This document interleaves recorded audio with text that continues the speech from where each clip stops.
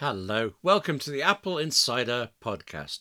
This week brought to you by Babble and Fast Growing Trees, more of whom later, and this week not brought to you by Stephen Robles. Your regular host is off having adventures, and I'm William Gallagher sitting in for him just as Apple makes its latest big announcements about earning money.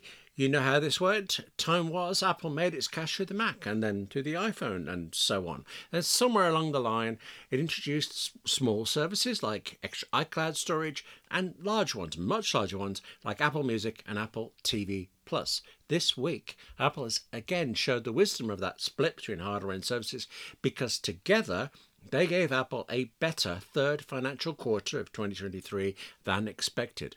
Between services and hardware, Apple reported a total revenue of $81.8 billion for the quarter, which is down 1% compared to this time last year. But it's also fractionally up on analysts' expectations, which had predicted $81.3 billion. Apple said that services saw an all-time record, pulling in $21.21 billion, which is some 8% more than a year ago.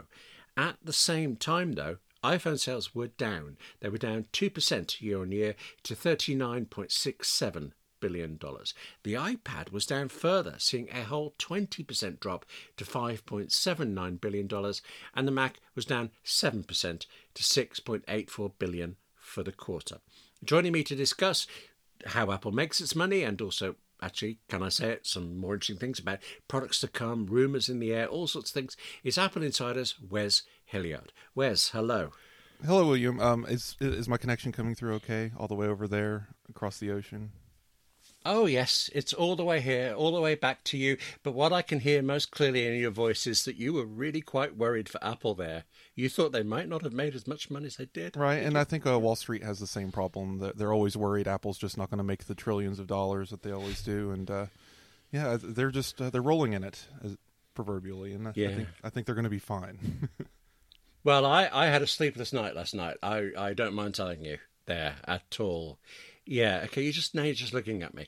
I think it's an important thing to point out that actually, despite the fact that they made all this money, this is usually Apple's quietest time of the year, but its busiest time is like the very next quarter because we're heading into iPhone season and everything's going to be amazing and great, and Apple's going to double its money. I want to make a note of that, William, because you say it's Apple's quietest time.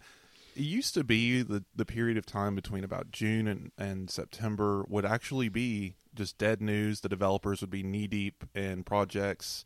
Apple would be quiet. But it hasn't really been all that quiet, has it? Like I feel like the year is just being jam-packed with more and more Apple as time goes on. That's a good point. Like here we are just drowning in Apple TV Plus trailers and information about Lionel Messi and...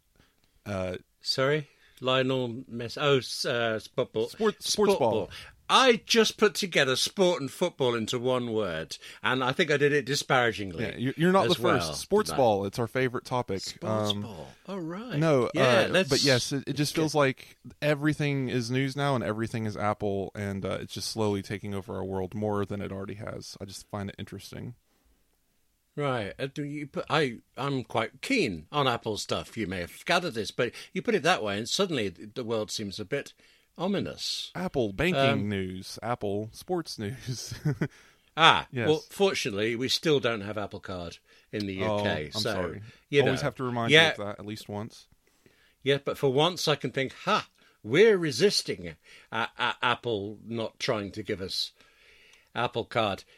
Anyway, it will be giving us Apple 15, the iPhone 15, the whole iPhone range, 3 or 4 models, everything great. We're all going to buy the iPhone 15 Pro.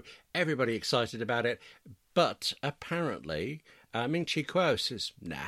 Right. Well, what do you think about these analysts this year? It's not only Ming-Chi Kuo, there's a couple of other people, and one other notable leaker who is Unknowns21 on Twitter. Is also down on the iPhone 15, thinking this is going to be a sour year because of minimal upgrades. Well, I generally treat them the same way I do. I may from time to time predict that the Apple Car is coming out next Tuesday and it will be in blue, because I reckon nobody pays any attention.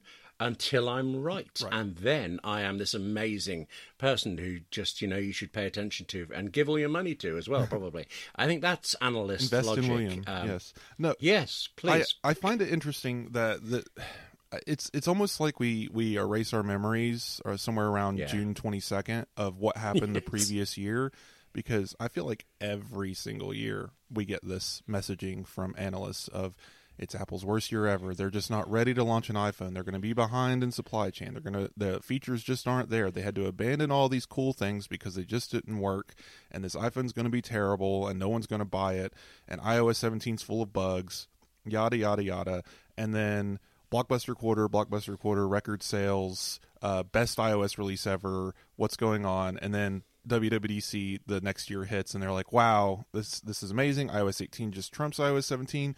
iOS 17 was the buggiest release ever. 18 is so great. And it's like we just reset the clock every June and have the same conversations over and over again. Like we're stuck in Groundhog Day. Right. I feel like you've just given us a year's worth of news in one go. Okay. I'm sorry, did I spoil the secret of the Apple Insider podcast? We had it. Yes. Okay, so there's that, but analysts perform a useful purpose. I'm just not 100% sure what it is. They can take 50 words and make it into 500.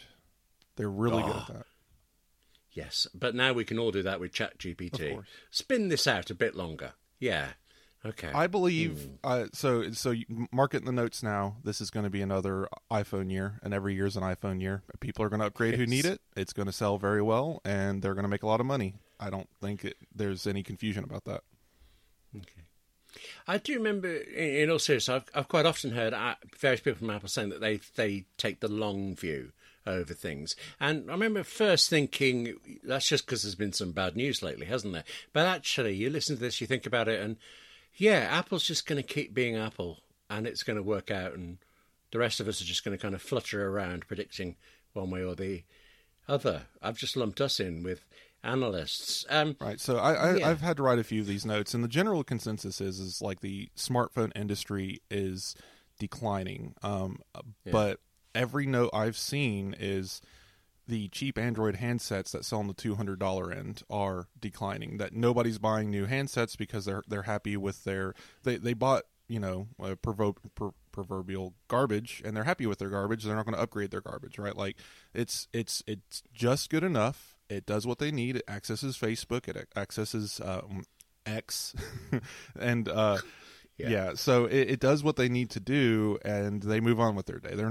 not obsessed with technology. They don't need the latest and greatest, but then once you get past the $500-600 price point, especially into Apple's territory, the premium market is selling really well, but specifically iPhones, because Apple users are buying them over and over again. Whether or not it's every year doesn't matter. It's everyone's on enough of a replacement cycle that it's always Apple that they're buying, and Android's just getting less and less replacement cycles, and Apple's gaining more and more adopters. If I remember right, Apple hit 52% of the market in the United States this last quarter during sales, because Androids just keep slipping, which is very interesting considering Apple's always been the underdog in the United States as far as sales goes, because again, they're competing with the dozens and dozens of free to $200 phones. So it's a fun market to watch. This week, there was a market research report this week from Counterpoint Research talking about South Korea, which is always interesting because that's where Samsung is based and it's big home territory for it. I can't remember the figures for this, but it's something like 85% of people surveyed, all aged under 30, all living in South Korea, 85% of them said their very first smartphone ever was an Android, but 52% of them in that same survey said now they're on an iPhone. So it's like a massive switch away. It's one of those things where maybe, I don't know, maybe I'm just getting older, maybe I'm not paying attention as much, but there was a time when I could tell you the primary selling points of the largest flagships available, right? I could name the newest Samsung, say exactly what it did differently, why it was this price, talk about the folds, talk about the iPhones, and compare and contrast. And I'm paying as much attention. I write about it for now. This is back when it was just a hobby for me, but now it's part of my job to know all these things. And I'm telling you, it is getting difficult. Like what was the flagship feature of the Samsung device this year? That it's got a new number on it, and it can take moon photos that are fake, right? Like I don't. It feels like, yes, the smartphone market is maturing, but at the same time, I feel like that the feature sets, the gimmicks, are becoming less and less useful, and I think people are starting to pay attention to that, and I think the market is showing, especially considering the global economy is on a decline, so people have less money to spend. They're less likely to buy something they don't feel like offers enough of an upgrade, and that goes for Apple too. But again, for whatever reason, Apple is beating that trend. They're able to continue making sales.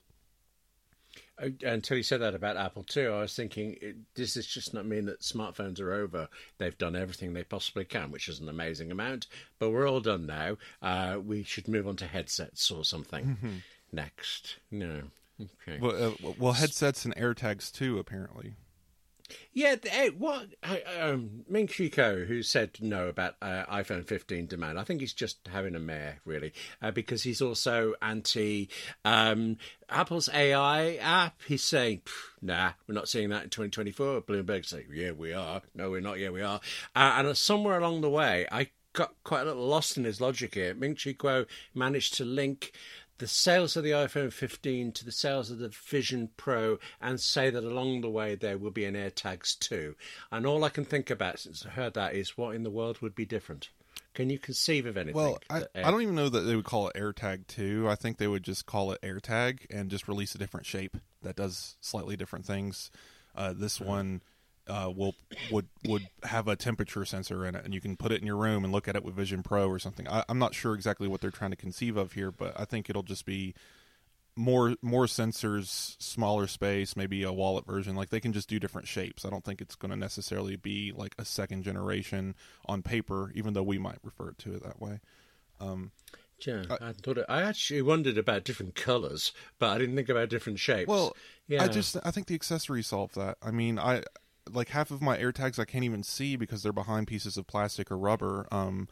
This isn't a device to be seen, even though Apple made it, beautiful from a technical standpoint, right? Like it's shiny, aluminum on one side, plastic white encasing, emojis on top. Like they made it pleasant to look at, but at the same time, it's very easy to hide away.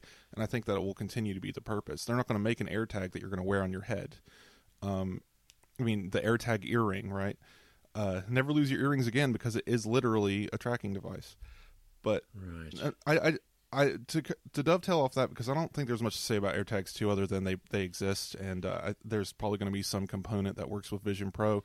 Again, I think this is just, it's reaching a little bit. I think it makes sense that anything with a U1 chip, anything that has hyper-specific location information will be useful to the headset, because it'll have location anchoring. Like, say, I could place a AirTag, let's call it an AirTag marker, instead of it being for device like safety, like whether or not you lose it. Let's call it an augmented reality marker, where you put it in your room somewhere. So whenever you're wearing the Vision Pro headset, you assign a app to it, so that a little radio is sitting on top of that in 3D space, and you can walk over to it and interact with it when you're wearing the Vision Pro. And that's always wherever that AirTag is. You can pick up the AirTag, and therefore you pick up the radio.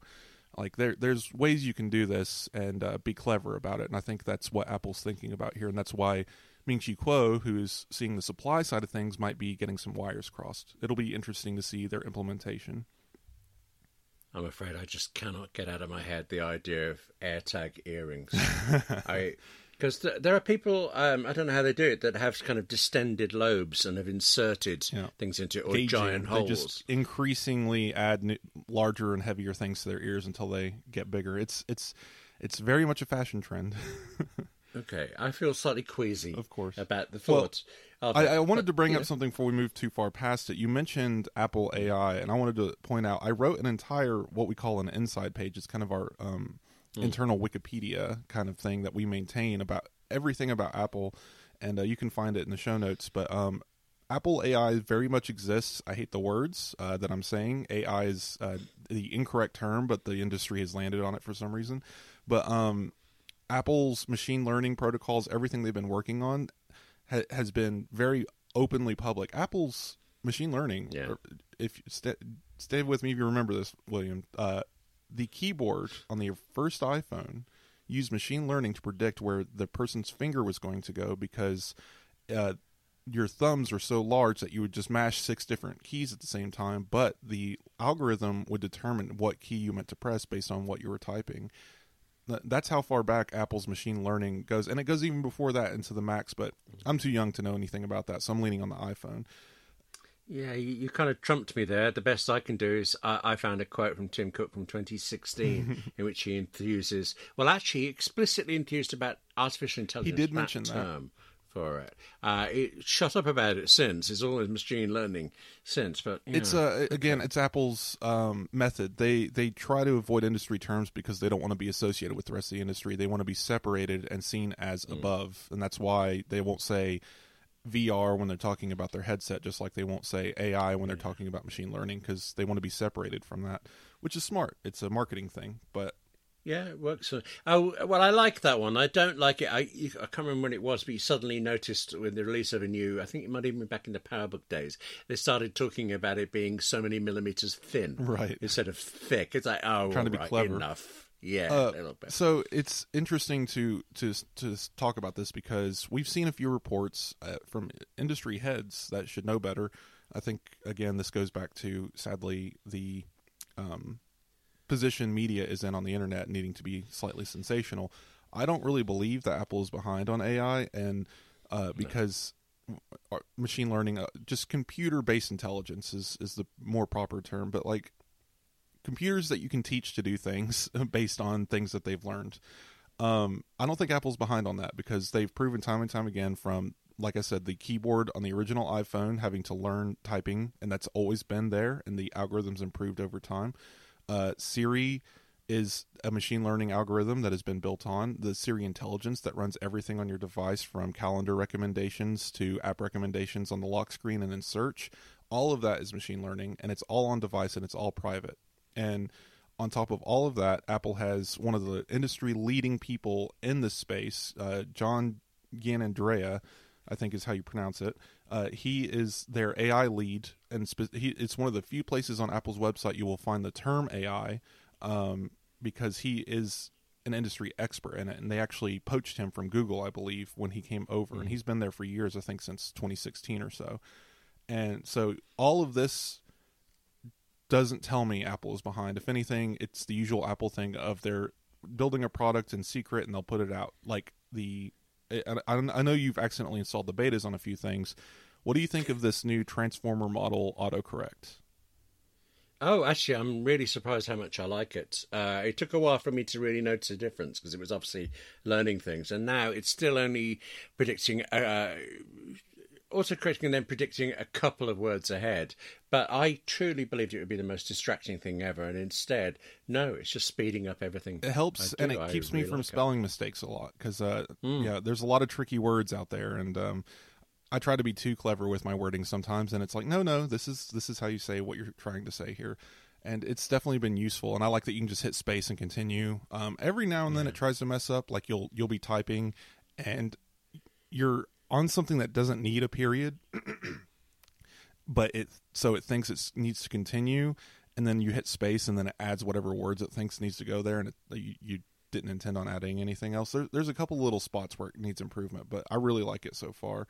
But that is just a taste of Apple's work in this field, and I think Ming-Chi Kuo and Bloomberg are both wrong about this, because what Bloomberg is saying is there's an app coming out, I don't know what that app would be, in 2024, and Kuo is saying that that's delayed. Well, I think they're both wrong.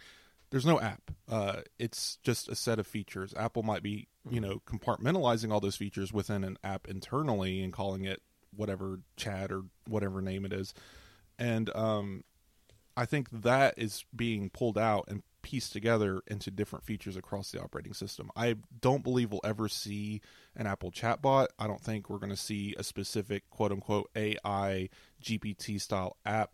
I think it's just going to be implemented across the system and improving things. Specifically, we should see something with Siri soon, I think. But I don't think it's going to be one major rollout, and I think Apple's going to do their usual thing and try not to even mention it as a major rollout. Yeah. They're just going to say, here's this feature, and it's very nice. I think we're thinking the same thing here with ChatGPT and all the rest. It seemed to me, look, here's a thing, and what can we do with it? Whereas Apple will come out with, here's a thing you can do, and it is made by this tool. They will focus on the use rather than the technology for it. It goes back to my analogy, and I know I'm talking a lot. I'll let you speak. It goes back to my analogy of inventing the wheel and then using it as a table, right? You're almost there, right? You're almost there, but you're using it for the wrong thing. It happened with cryptocurrency and NFTs. It happened with the GPTs. I don't believe chatbots are a future. I honestly think they're kind of moronic. But the tools that built that, the advanced large language models, or for crypto, the decentralization of information, or NFTs, being able to basically digitally copyright something and trace its ownership. Like, all of those tools are amazing and will be useful when they're implemented in other technologies. Them by themselves is like getting handed a bunch of Lego bricks that don't stick together. It doesn't make sense, and it's just aggravating. And I like the table analogy best, just because, again, it's like we're inventing something and using it for the wrong purpose. And I think Apple is doing the right thing here and not coming out with the gimmicky chatbot, but they're actually using it to help users every day. And the autocorrect honestly does help me every day, so good on them. This episode is brought to you by Babbel. ¿Le está gustando mi podcast? If you didn't know, I was speaking Spanish just then, and I said, are you liking my podcast? And with Babbel, you can learn many different languages like French, Italian, Polish, German, Portuguese, Russian, Dutch, and more. And Babbel is the second best way to learn another language. And we say second best because we know the best way to learn a language is through immersion, going to the country, living where the language is spoken, and being around people having constant conversations. But that's not possible for everyone. It's difficult. So the second best way, and the one you should try today, that's a good rhyme right there, is Babbel. That's Babbel, because you could start speaking a new language in just 3 weeks. 1 in 5 Americans have learned a new language on their bucket list. And if that's you, you can check it off the list this summer with Babbel. If you have travel plans, maybe you're going to a different country, like I did earlier this summer, I wish I actually could have spoken more of the language locally when dealing with street vendors or even at a restaurant. It'd just be so nice to speak that language. And instead of paying hundreds of dollars for a private tutor or fooling yourself with language apps that are a little more than games, Babbel's quick 10-minute lessons are designed by over 150 language experts to help you start speaking a new language in as little as 3 weeks. And one of the features I love about Babbel is it will actually help you with your accent, your pronunciation of the words. So as you speak the language back to the app, it can tell you how you did with that accent and then advise you to actually sound like the native language, which is just so important. With over 10 million subscriptions sold, Babbel is real language learning for real conversations. So here's a special limited time deal for our listeners. To get you started right now, get 55% off your Babbel subscription, but only for Apple Insider listeners at babbel.com/Apple Insider. Get 55% off at babbel.com/Apple Insider, spelled BABBEL.com/Apple Insider. Rules and restrictions apply. You can click that link in the show notes. Our thanks to Babbel for sponsoring this episode. This episode is brought to you by Fast Growing Trees. Listen, this summer you could spend thousands of dollars on planes, hotels, and tourist traps, or spend less money on a beautiful garden that will give you years of pleasure with fastgrowingtrees.com. You can make your backyard or even your apartment with some of their potted plants just an oasis that you just love to look at and be around. And listen, the worst part about buying plants and trees locally at a hardware store, you got to go drive out there, drag it off wherever it is off the lot, put it in your car. Now there's dirt everywhere in the car. It's never a good experience. Well, don't do that. Don't wait in lines anymore. You don't have to haul those heavy plants around. With fastgrowingtrees.com, you order online and your plants arrive at your door in just a few days. No green thumb, no problem. Fast Growing Trees experts are just a Zoom chat or phone call away. Always available and eager to help. They can even walk you through the entire garden to help you solve problems you're having with your plants and trees.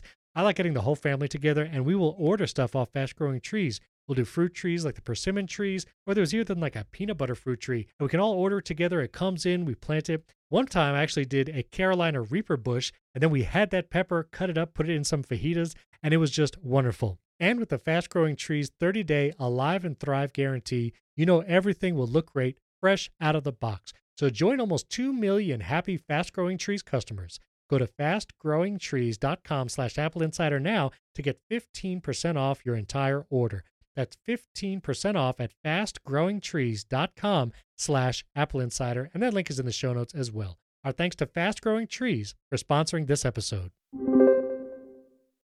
So, Wes, all right, in the last few minutes, not that I'm cross-examining you here or taking notes here, but I am conscious of the fact you mentioned Siri. You also referred to being too young for something, or was it too old? I lost track now, but age-related comment there.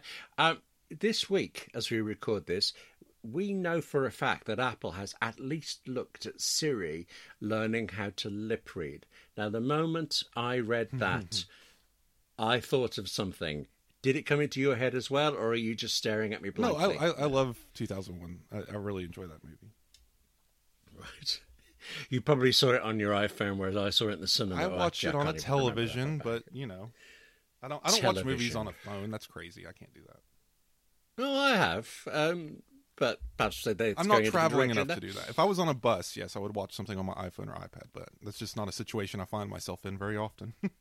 It's a funny world, isn't it? I actually very clearly remember when mobile phones, as we call them here, came out, you would be on the bus and you wouldn't use one because it just, everybody around you would think bad things. There were jokes about it. If you'd like to, I understand what you're alluding to. No, if you want me to date myself, William, I will tell you my experience with traveling with technology. Let's see. Okay. Yeah. I would be getting on the school bus to go to high school, and I would pull out my iPod Nano, I believe the 4th generation, and play Brick Breaker while listening to Linkin Park on the school bus. So.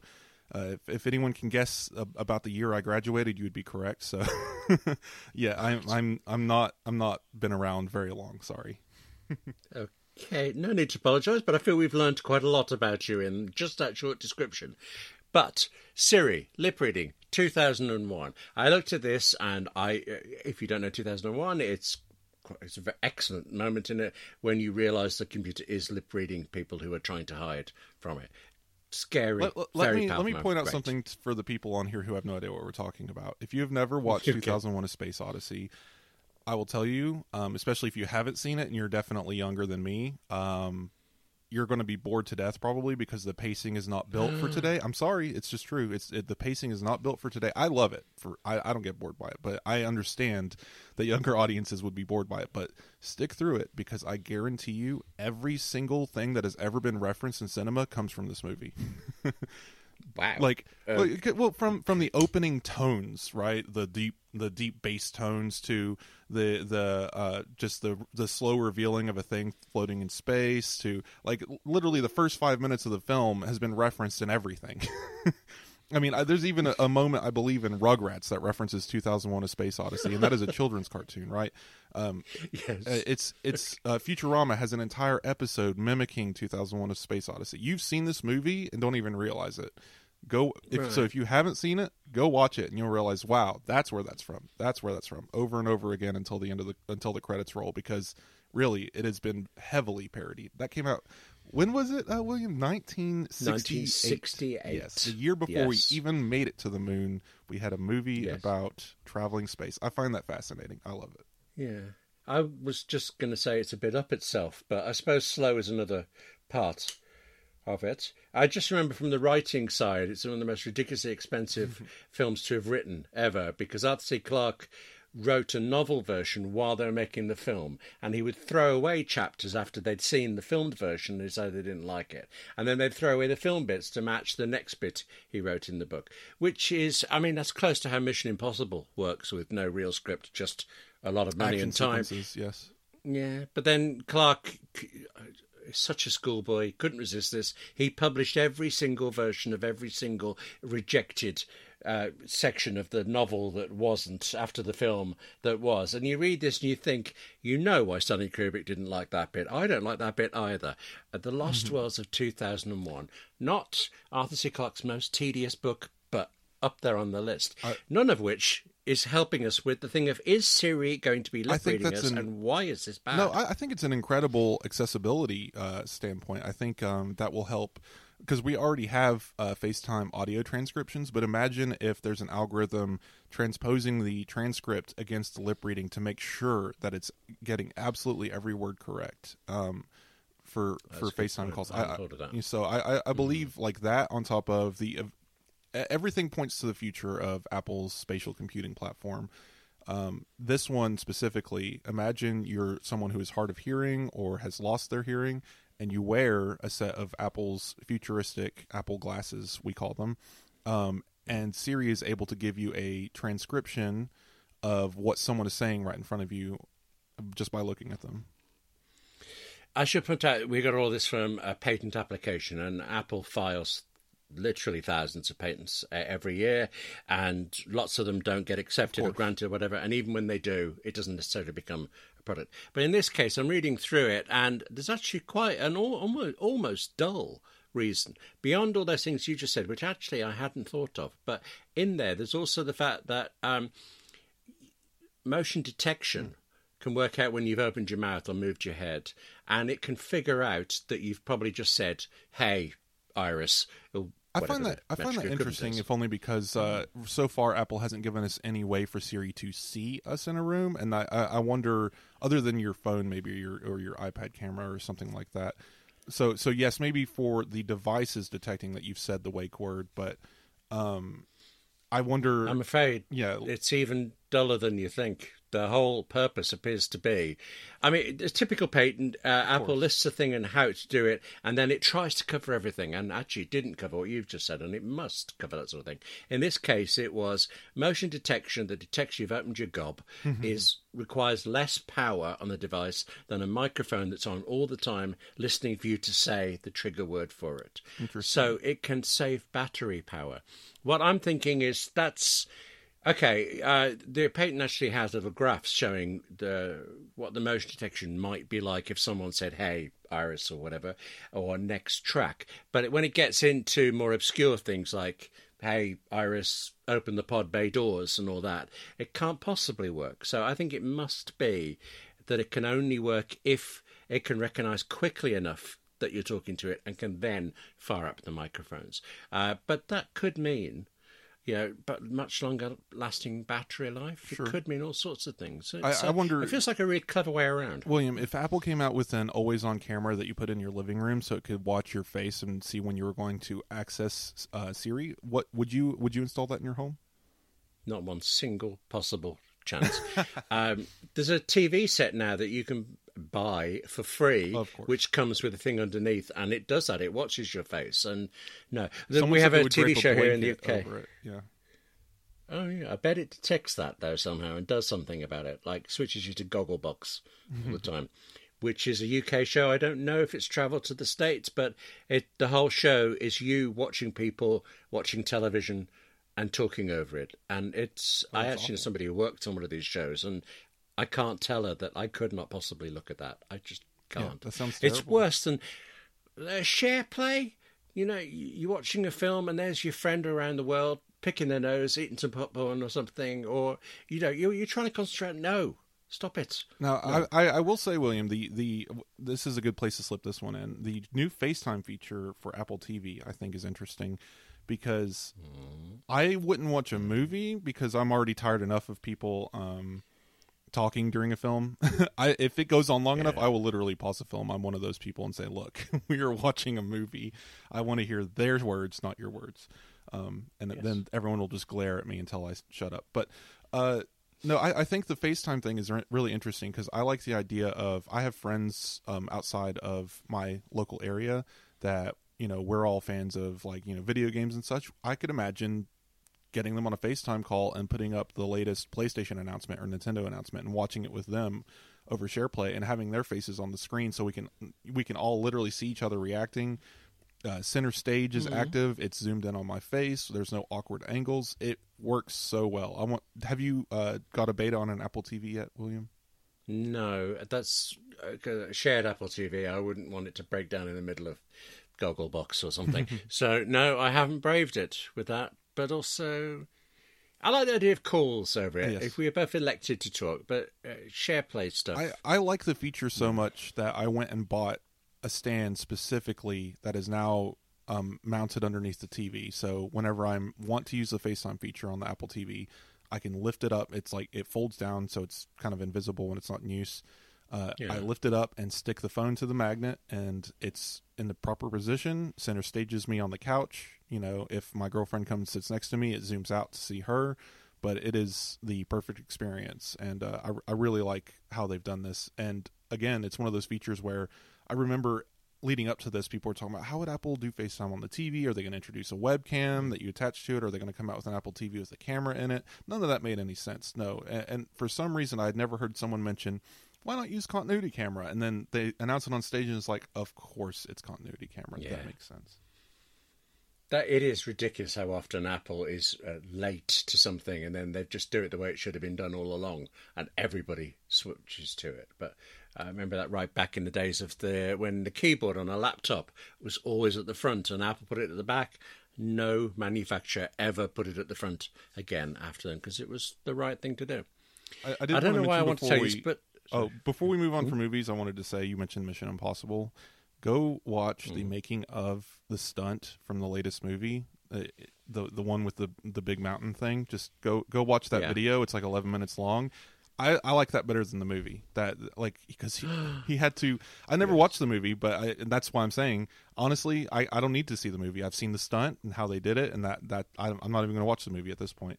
But because Tom Cruise, this I don't know. It's baffling to me when I see his age, because he still does his own stunts. He's like 58, I believe, or something like that. And he still does his own stunts. And there's this scene in the movie where he has to go down a large ramp and launch into a canyon.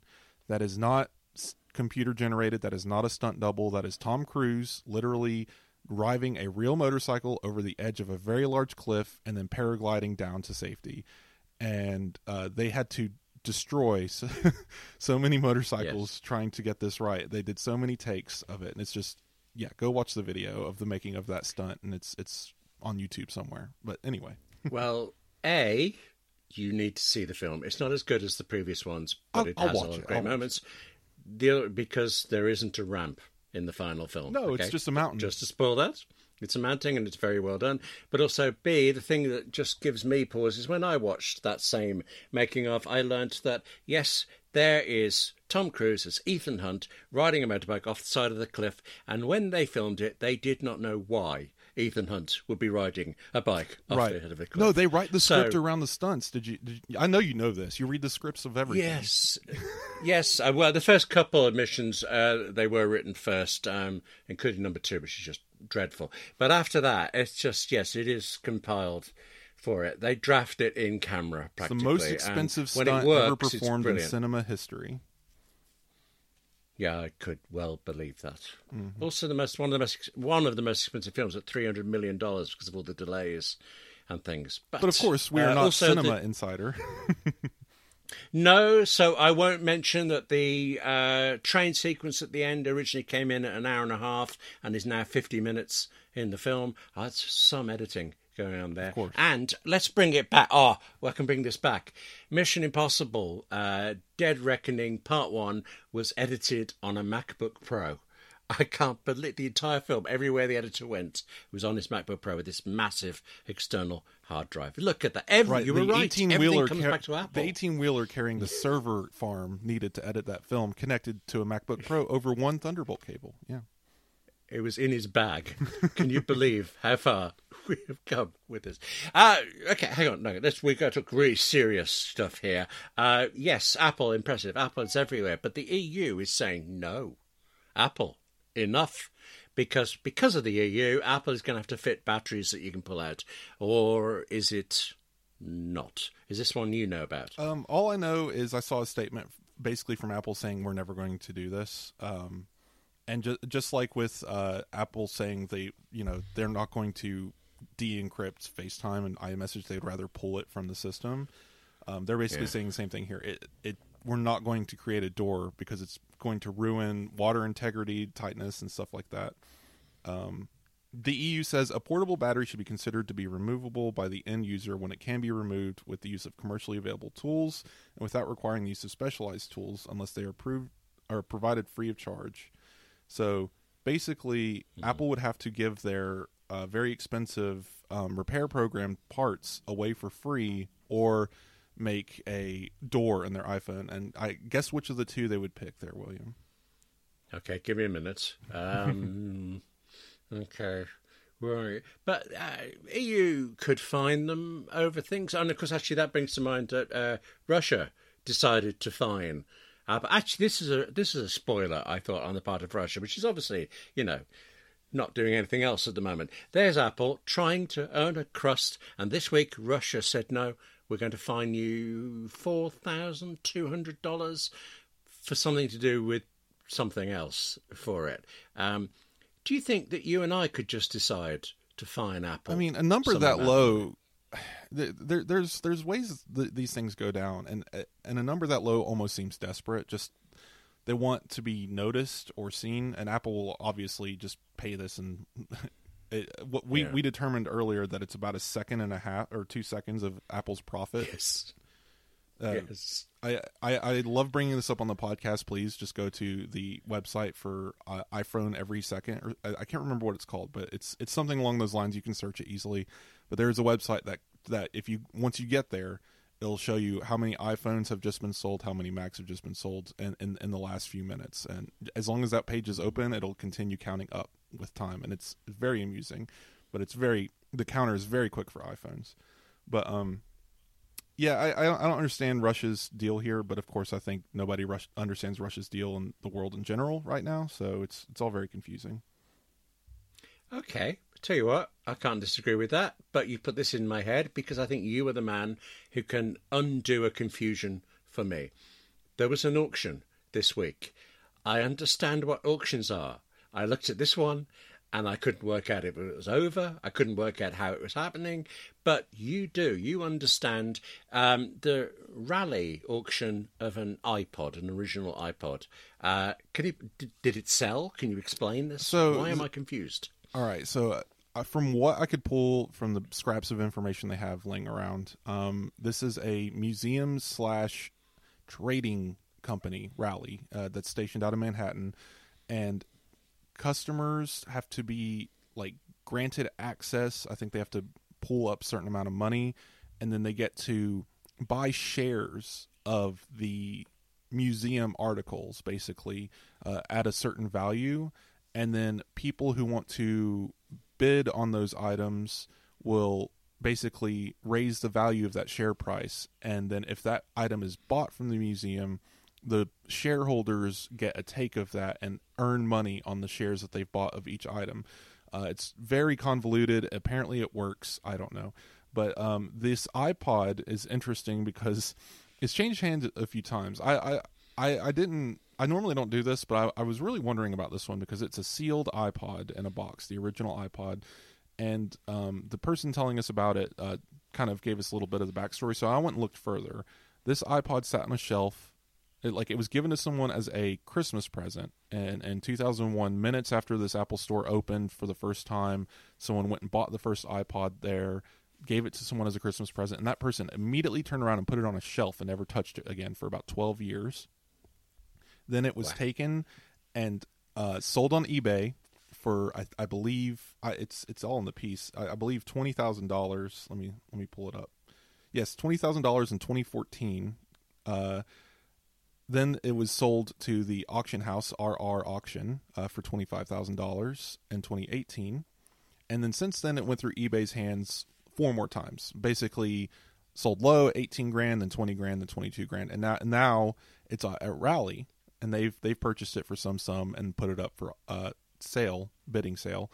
And what's happened is, instead of people going in and buying the shares to get value out of this object, a anonymous person has stepped in and said, no, I want the whole thing, and has opted to buy all of the shares of this iPod, basically buying ownership so they can take the iPod away from Rally. They're purchasing it for $29,000. And what we see on the website right now as we talk, which has probably ended by the time you've heard this on the podcast, if you went there right now, it shows it is being settled on a buyout offer, and I just clicked on the link and it says buyout offer approved. So it turns out this person has actually in fact purchased the iPod for $29,000. Previously, It was pending because all of the shareholders of this iPod had to vote yes or no on whether or not they were going to actually sell it for that much money, which honestly would be silly if they didn't. They were all keen to make a bunch of money. But yes, I find it, it's just a very interesting website. I mean, I'm sitting here scrolling through. There's a $175,000 Charizard Pokemon card. There's a I'm gonna have to throw this at Mike. There is a 1976 Apple One signed by Wozniak, currently selling for $9.50 a share at $313,000. So very interesting. But yeah, I don't know why you'd want to buy shares in an object, but apparently it works and people are out here making money. I have decided that the person who bought it is the person who bought it originally and gave it as a gift, and is now going to ram it down that giftee's face and say, "Look, something." Can you imagine just being so uninterested in a product that has that it sits on a shelf for 12 years, not all the way through even Steve Jobs' death? Like, maybe they just forgot it was there. Maybe the person died and the children went and excavated it from a closet. I don't know. But imagine sitting on something like that for so long just by sheer accident. And then, oh, here's this device. Here's this Christmas present I just didn't care about and threw in a closet. And now it's worth $29,000. That's crazy to me. I did buy a drone when I was in Alaska about 3 months ago, and I still haven't taken it out of the box because I've never had time to try anything with it. If I leave that just a little bit longer, I might be in the same position. I could be quids in 30 years or something. So yeah, I have a question for you, William, based on this topic, because as fascinating as it is that someone has that amount of money to spend on an unopened iPod that has a gigantic, what is that called, Firewire connector in the bottom of it? Yeah. Yes. Okay. It's just, sorry. Why? Just donate your money to a food bank. This seems so wasteful. But anyway, I wanted to ask you, are you buying 2 of every Apple product and keeping a sealed one in your basement just for equity purposes? Oh yeah, absolutely. At least 2. As long as one of them is blue, I feel like that's gonna last. Obviously, I wonder how many people bought the Trash Can Mac Pro and was like, "I'm going to keep one of these in a box just in case it increases in value." Yeah, I wish she really did fancy that trash can. Oh, I think it's beautiful. It's just an awful piece of technology. I just find it interesting. I bring it up because I saw somebody, I can't remember, maybe Craig Hockenberry of Twitter fame, but one of these internet people that I follow went and picked up, I'm sure it was like a Craigslist listing or something like that. If you're aware of Craigslist,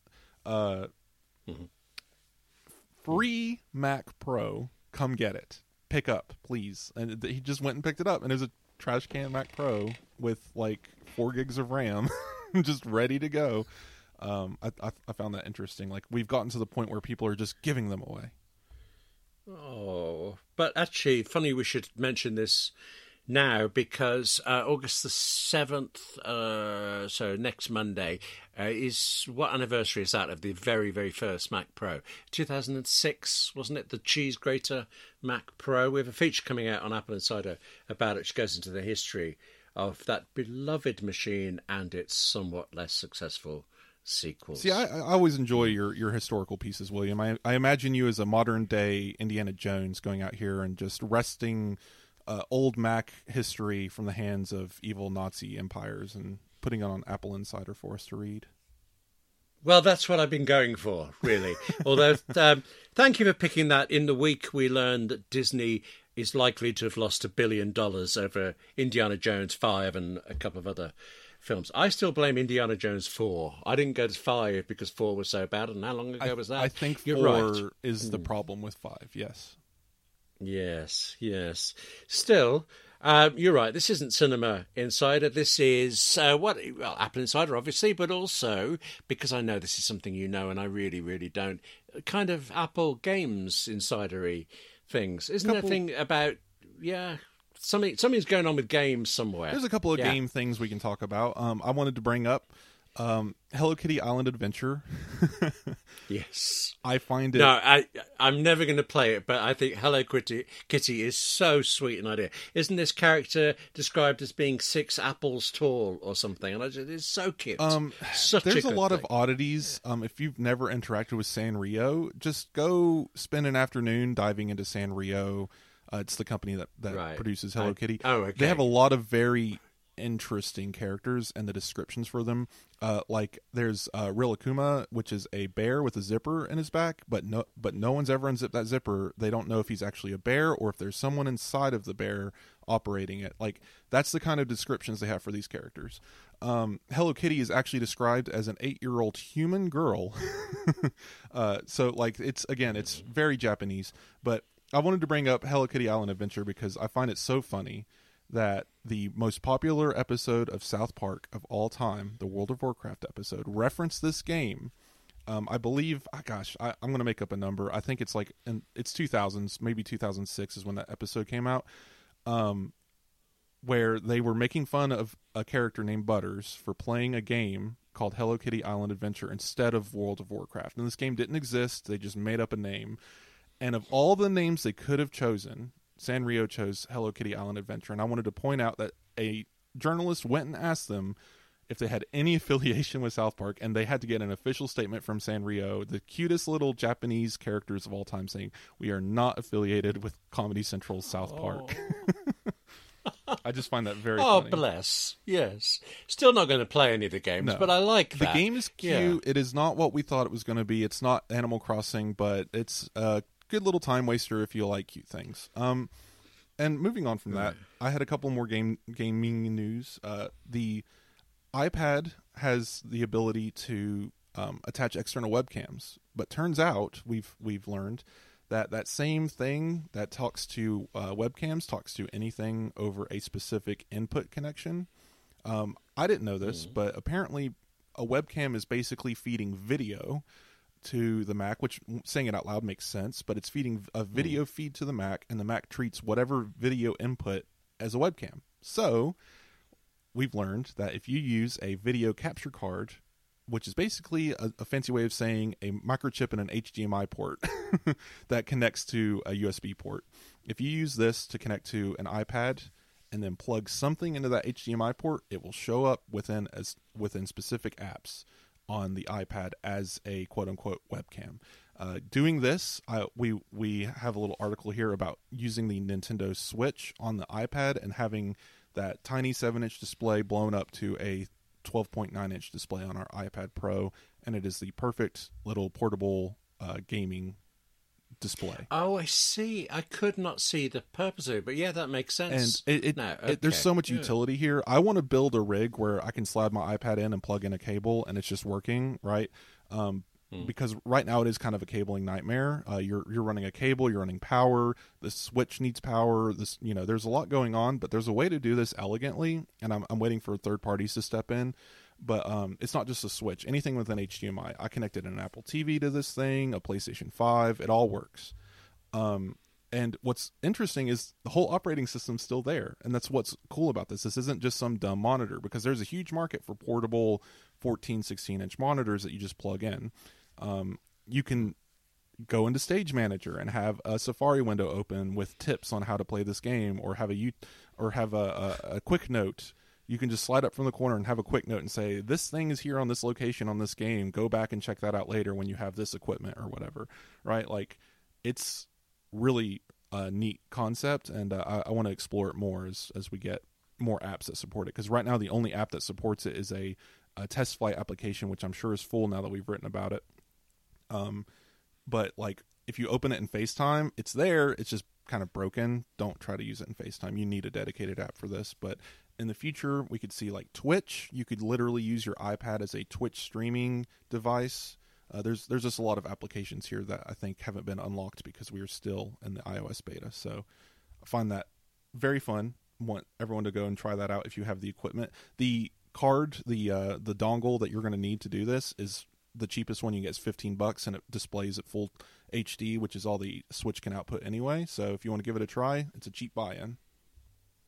Well, listen, I'm a heavy gamer. I mean, Sudoku every day. Of course. Do you think I'll see a benefit from that, and maybe chess or something that you think it's worth pursuing? It's funny you mentioned Sudoku because I wonder if Apple will ever get to that. But well, there are Sudoku games in Apple Arcade, so there you go. There's a tie-in to our conversation. But I want to reiterate that the Apple News Plus crosswords, they're excellent. I've been doing the mini ones. They all take about a minute and a half if you figure out the puzzle quick enough. Right. They're so fun. I may not be on the correct beta for that then, because last time I looked, I didn't have it. Might be US only because, of course, everything's US only. Of course it is. Yes, I didn't think of that. Oh, nuts! I was looking forward to that. So go to Apple News, and you just go basically to where the sidebar menu is, just the selector, and there should be a puzzles icon. Oh, there isn't. So you'll see today, News Plus, Sports, Shared with You. There should be a puzzles icon on that menu. No. Oh. Well, that's ruined my day. Yeah. It was funny to me though, because today I was scrolling Apple News, and they pop up like news items, and it's like, today's crossword, can you figure out this particular row? And it's here's the row, and organization that organizes strikes, and it's 5 letters. Can you guess what it is? And I said, is the writers for the puzzles trying to send Apple a message about unions? Yes. Anyway, I wanted to drop one last thing before we go, because I know I'm not scared. I want to go grieve for the inability to play crosswords, and also just strikes very depressing. But cheer me up. I think is this going to be game? Are you going to make me happy? No. No. Then fine. This is fun. We have unofficial wallpapers that we've adopted from someone who's made them for us very graciously, named Basic Apple Guy. Go follow him on all the things. He's the Basic Apple Guy on Instagram and Threads, Basic Apple Guy on Twitter, Mastodon. You can find him pretty easily. He has a coffee cup with the Apple rainbow on it. But anyway, he designed us a couple of very nice wallpapers. You might have seen one floating around in the iPhone 14 Pro review. There's a new one that is more all black themed with all kinds of Apple devices floating around it, and it's they're very clever. I have them for my work focus, pop up on my lock screen and my home screen. Go and click. Don't use the images that are showing you them. Go click the link, and that'll open up a full-size version you can save to your Photos app to use. But yes, we'll have a link to the wallpapers in our show notes. Right, well, games, Stitch, Stingy, Sudoku, news, crosswords, everything, and a lot of cinema. When can we get Stephen back? Wes, thank you to you. Thank you also to Babel and Fast Growing Trees, of course. And Stephen will be back next week. We'll be all under adult supervision, and we'll see whether Apple has recovered from its terrible, completely fine earnings this year.